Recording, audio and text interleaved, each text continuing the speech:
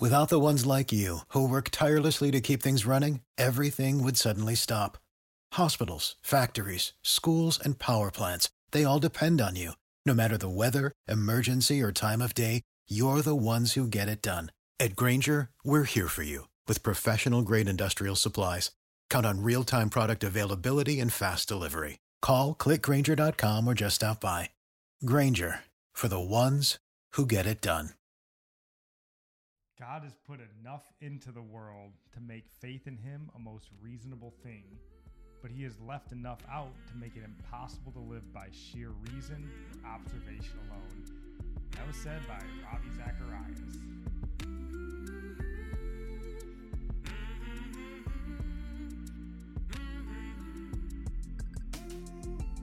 Welcome in. This is Religionless Christianity. I'm your host, Spencer.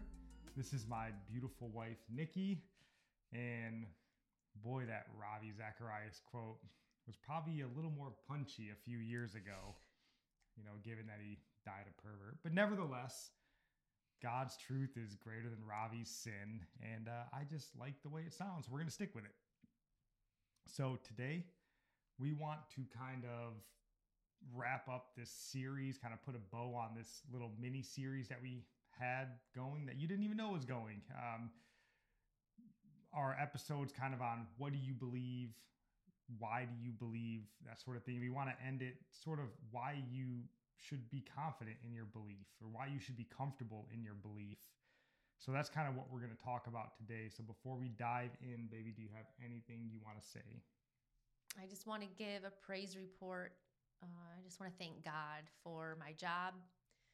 It's not just any old job. I feel like he really was blessing me and blessing Spencer because he's wanting me to work, but it's going really well. I'm making more than I thought I would make and enjoy working with the ladies I work with. And yeah, we all get along and they're all great workers. They take their job seriously. We clean houses, so it feels good leaving at the end of the day. The clients are happy, and so. Yeah, and the your job brother is has.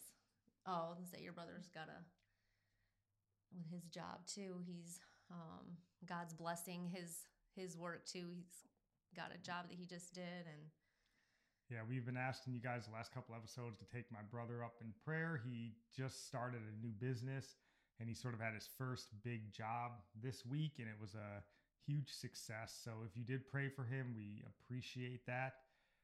And again, if you've been praying for Nikki, we appreciate that because her job is a huge blessing. And, it's a job that helps us financially. It's hard to be a single income earner anymore in America, but this job does offer her a lot of flexibility. We have 4 kids that are homeschooled and stuff, so she can kind of come and go as she needs to. And it's not, it doesn't take her out of the home too much. So it's a huge blessing to us. So yeah, God is definitely good, and we appreciate all the prayers. And if you haven't been praying for us, come on. Wow. Just pray for us. We pray for you. So, yeah. Today, we want to, again, like we said, kind of put a bow on this little mini series here. We want to look at this from a few angles. We want to look at it first, sort of why you can feel confident in your belief according to Scripture, because we should always go to Scripture. And then secondly, we want to look at why you can believe in that Scripture. If you're going to go to it for finding answers to life, you want to know that you can actually believe it. And then we kind of wanted to end on why, you're not alone in your faith, and you can confidently believe because you're not on an island just making something up on your own. So, first point here, was looking at the Bible, why you can and why you should believe. And, everyone's heard the verse. It's Romans 1:20. So baby, if you want to read Romans 1:20 says, "For since the creation of the world, God's invisible qualities, his eternal power and divine nature, have been clearly seen, being understood from what has been made, so that people are without excuse." And it's not just, when I was reading this, I was just thinking about, it's just about creation, just seeing that a God exists at all. But this is about his power and his divine nature. So it's not just understanding, yeah, there's a creator.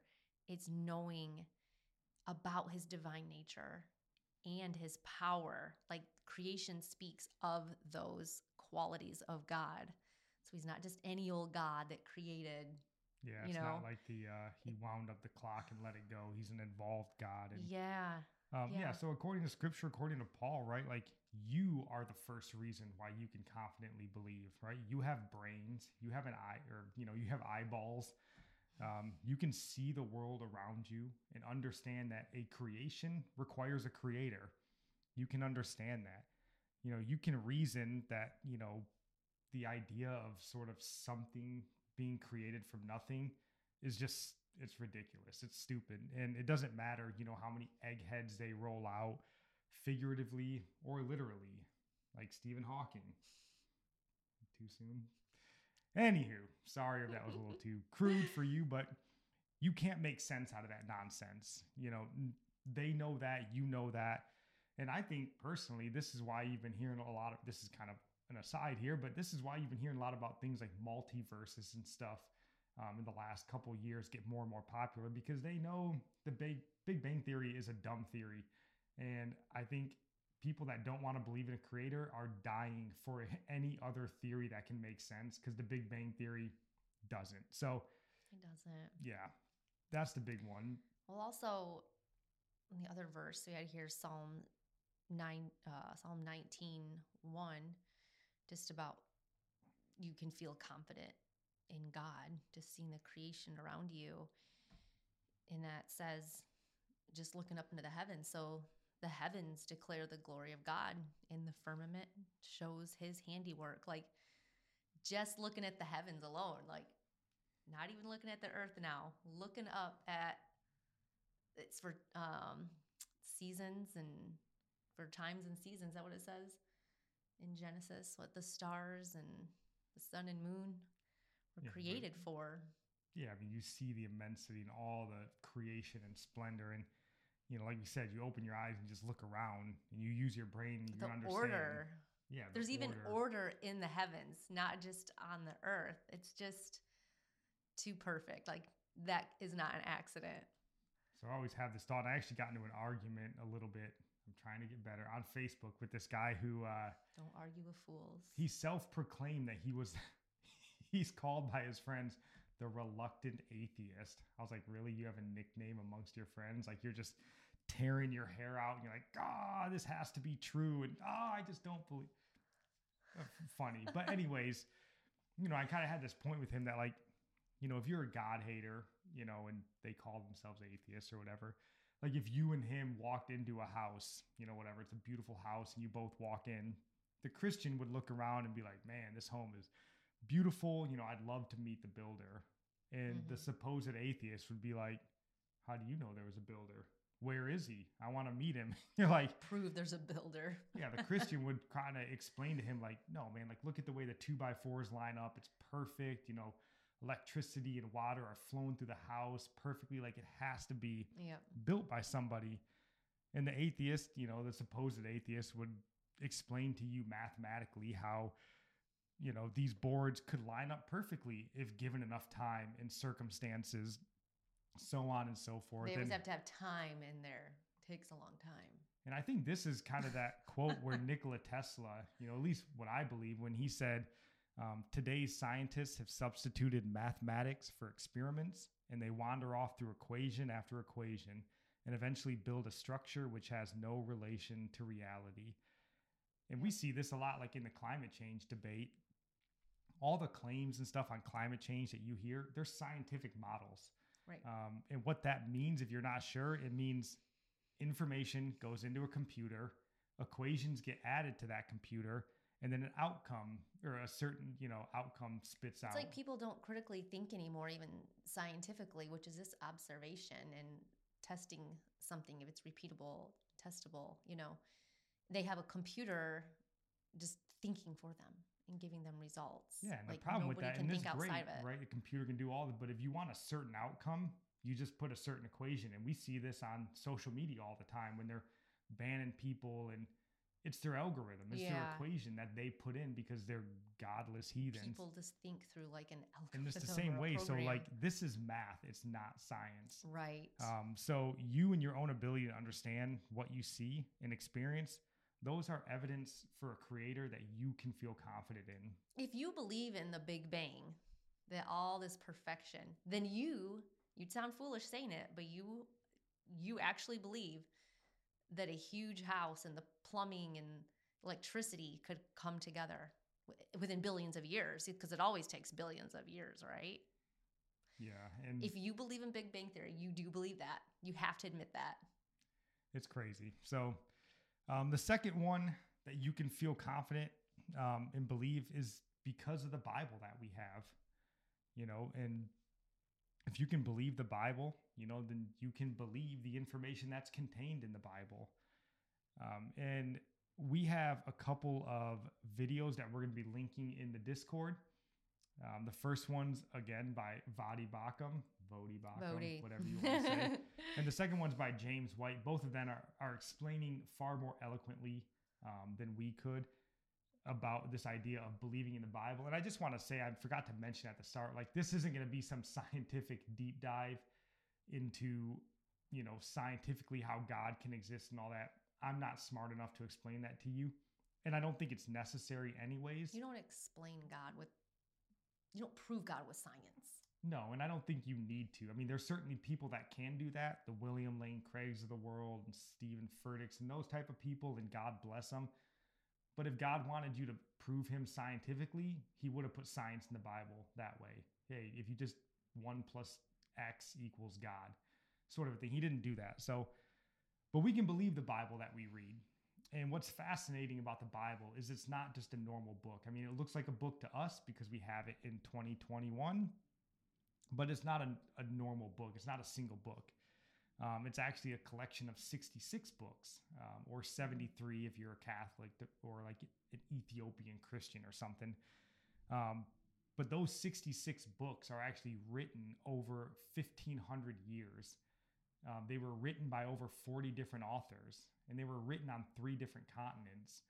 And what's so amazing is that it's all telling the same story over 1,500 years. Mm-hmm. It's the story of a coming Messiah and the arrival of that Messiah, and it's just truly incredible. And if you go on that Discord link to the episode notes, I'll actually have a map up there as well, kind of illustrating where all the books of the Bible and stuff were written, so you can see that more clearly. I think it's amazing how we have reliable history. Like it's like the most reliable, but it's the most questioned. And most of the questions that are drummed up about it are questions that we only attribute to the Bible, because if you don't believe the Bible and the writers from the Bible, then like you can't believe in Julius Caesar. Right. You can't believe it, anything from antiquity. They're real historical documents. Yeah. So, just like all those other books you learned about in school. But because this has something to do with religion, your faith, people want to, get away from it.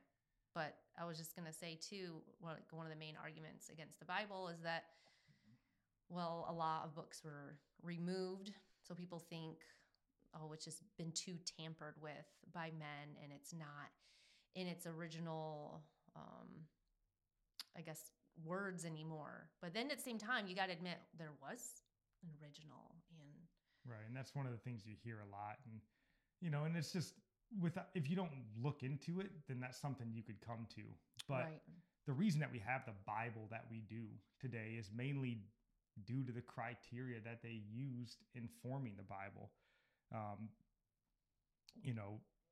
Not to mention, obviously, the Christian view that God would determine what books he wanted in the Bible. But aside from the Christian view, we call it sort of a test of canonicity is what they sort of explain.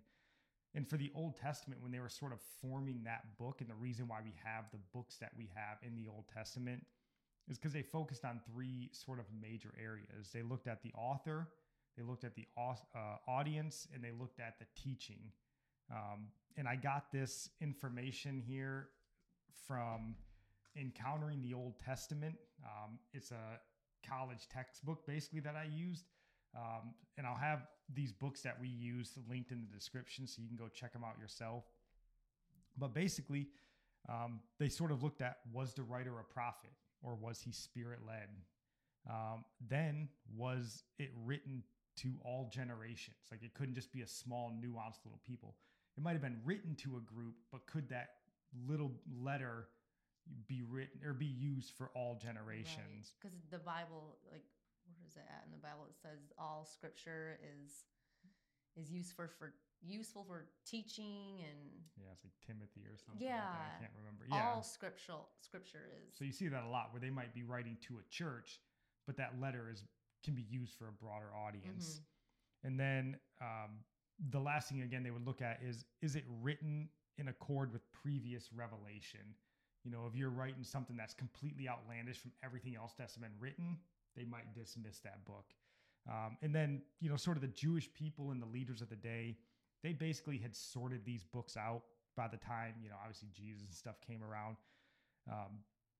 Though some scholars do believe that Ezra was actually credited with forming the actual formation of the Old Testament and the way it was. And they did have councils over time. There was the Council of Jamnia, I think is how you say it. It was in AD 90. So after Jesus had already been around. And the religious leaders of the day, they gathered not really to debate what books were in the Old Testament, but just to reaffirm that those are Old Testament scripture kind of a thing. Because if there was anything wrong with Old Testament writings, like Jesus walked the earth, he read the Torah. He read it all. Like he didn't just know it because he is God. Like he went through all the Jewish customs, so he had to know the written word, and he never brought up something that was wrong in the Old Testament. Like, no, you guys got that wrong. That's not how it went. Where's the book of Hector? Who left the book of Hector out? Like, didn't happen. So, you know, the New Testament was slightly different than the Old Testament. Although, since they already had the Old Testament, they sort of used that structure to form the New Testament. And then same thing as with the Old Testament, the New Testament kind of had 3 different criteria that those books had to meet to make it into our canon, you know. And I got these again from the textbook. This one's the essence of the New Testament. Again, it'll be linked. But the first one that they looked at was Apostolosity. Basically, was the book or letter written by or in connection to an apostle? That was the first one that it needed to meet. The second one was rule of faith. Basically, did the book or letter conform to orthodoxy? And then the third consensus they had to meet was if there was widespread use and acceptance of the writing. And this is why we get books, you know, that you hear of like the Gospel of Judas or the Gospel of Thomas that get omitted from scripture and people have a problem with, is because they didn't meet those 3 criteria. It wasn't like they just like, oh, this one sounds weird, get it out of here. Like you have to believe that God is sovereign over his word. And if he intended us to have his word and for it to be sufficient, nothing was going to stop that. Man cannot stop God's plans. Like Jesus is the word of God, and his word that we have is powerful. Like you have to have faith that his will is going to be done with his own word. So don't doubt it. Yeah. And these weren't like, you know, these criteria, they weren't just kind of thrown together. Like, so these books weren't just collected together because everyone liked the way they sound. They met a certain criteria that was sort of predetermined. And then, you know, the other thing that you kind of mentioned is these books get, you know, picked and choose over time. But we can go all the way back to AD 367. There was a letter, I think they call it the letter of Athanasius or Athanasius, who was a bishop of Alexandria at the time. And he sent a letter out. And in that letter, he listed all 27 books that are currently in our New Testament. So like, all the books that we have in our New Testament today were the books they were using in their New Testament, you know, as far back as AD 367. And then since that time, you know, they've had different councils and synods, I think is how you say it, the Council of Nicaea, right? The Council of Trent and stuff, where they've gone back and looked and reaffirmed New Testament doctrine. Again, looking at some of these criteria. Mm-hmm. So it's been vetted over time, but the books that we have in our Bible, they're the same books in the same Bible that our church fathers in the early church were using. It's not different. And you sort of mentioned the idea of like the translations, and Vodi even talks about this in his video, but they always say like, oh, it's like a game of telephone, right? Like I tell you something and you tell the next person, and then you go back and ask that last person, and what the original person told them is completely different, which sounds intelligent. But the problem is like your version of scripture, they don't just, whatever the newest version is, the ESV is what we like, and that came out in 2000. The ESV didn't write their Bible based off of the New King James Version. Right. They go back to the original source. Right. So it's not telephone. It's basically Nikki comes and asks me, then you come and ask me, you come and ask me. So then when everybody gets together and they all go, hey, what'd he say? Everybody says the same thing. That'd be very careless of the Word of God. And I don't think that would be allowed. Like, people are very, they're just serious about preserving original text, original meaning. And as a real historical book, all these books that make up the Bible, they're going to be preserved. Yeah, and we found this to be more and more reliable and more true with, obviously the uncovering of the Dead Sea Scrolls has reaffirmed that the stuff we're reading today is what they were reading back then, all the way back to like AD 120. And we did a podcast not long ago, and we'll try to link it in the description, where they're still finding newer and newer scrolls in that Dead Sea region that, again, confirm what your Bible says is what it's always said. So, yeah, the Bible is trustworthy. It's the same Bible that our forefathers used, and you can feel confident in that. So the last thing that we wanted to end on was just kind of letting you know that you're not alone in your Christian faith, because a lot of times we feel like we're isolated, and we just wanted you to know that like you can have confidence that you're on the right path because of who you're associated with. Mm-hmm. Yeah, like Jesus believed in the scriptures, and he had every opportunity, like I said, to point out if something was wrong, and instead he taught it, and he lived it, and he fulfilled it. So everything in the Old Testament that was prophesied about Jesus, if something was prophesied wrong, then Jesus wouldn't fulfill it, and we would know about that contradiction. We would catch it. Yeah, and like Jesus is a trustworthy source, even if you're not a believer, right? Like there's nobody in the world, even atheists, that are like, Jesus was a crappy dude. They may not believe he's a God or he's God, but they still live by the truths that he taught, even if they don't accept them as, spiritual truths, right? That's just the way they live their life now. So yeah, Jesus is obviously first and foremost. If he didn't like our scriptures, he could have changed them, and he didn't. And then going on, Galileo, Isaac Newton, St. Augustine, Johannes Gutenberg, Christopher Columbus, Martin Luther, George Washington, C.S. Lewis, J.R.R. Tolkien, our namesake, Dietrich Bonhoeffer, Martin Luther King Jr., Winston Churchill, and the list goes on and on and on and on. These are all people who were Christians. So if you consider yourself a Christian, you are in rarefied air. These are some of the most influential, amazing, and important people in the history of the world. So you don't need to be embarrassed by the faith that you have, because it's what all of them had. You believe what Isaac Newton believed, what George Washington believed. Now, again, all Christians waffle a little bit, but, this is what they believe, and so you can feel confident in that. And then I just had to, because atheists, they have their wall of heroes too, right? That they can be proud of. Like Ricky Gervais, Woody Allen, Kathy Griffin, or Patton Oswalt. He's right. Martin Luther King Jr., Patton Oswalt. Some real heavy hitters on the atheist side. So you don't need to feel isolated or embarrassed by your faith, because you have a amazing list of brothers and sisters in Christ behind you.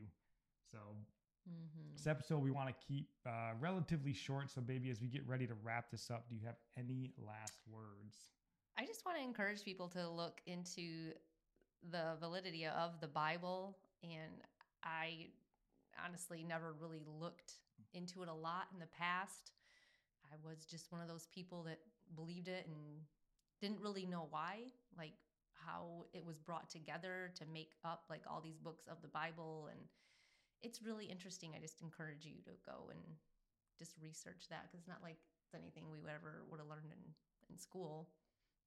No, and this is just tip of the iceberg. Please go and watch these videos by Vody and James White. Way smarter than I am. Start doing your own research. But again, you don't need to be an astrophysicist to make your claims about God and feel confident. The Bible gives us all the evidence and all the ammunition we need to make. Oh yeah, I was going to bring up that Spurgeon quote. I don't know where it went. Yeah, let's end it on Spurgeon. I wanted to end it on this. He says, the word of God is like a lion. You don't have to defend a lion. All you have to do is let the lion loose, and the lion will defend itself. Perfect. Isn't that nice? Love you guys. God bless.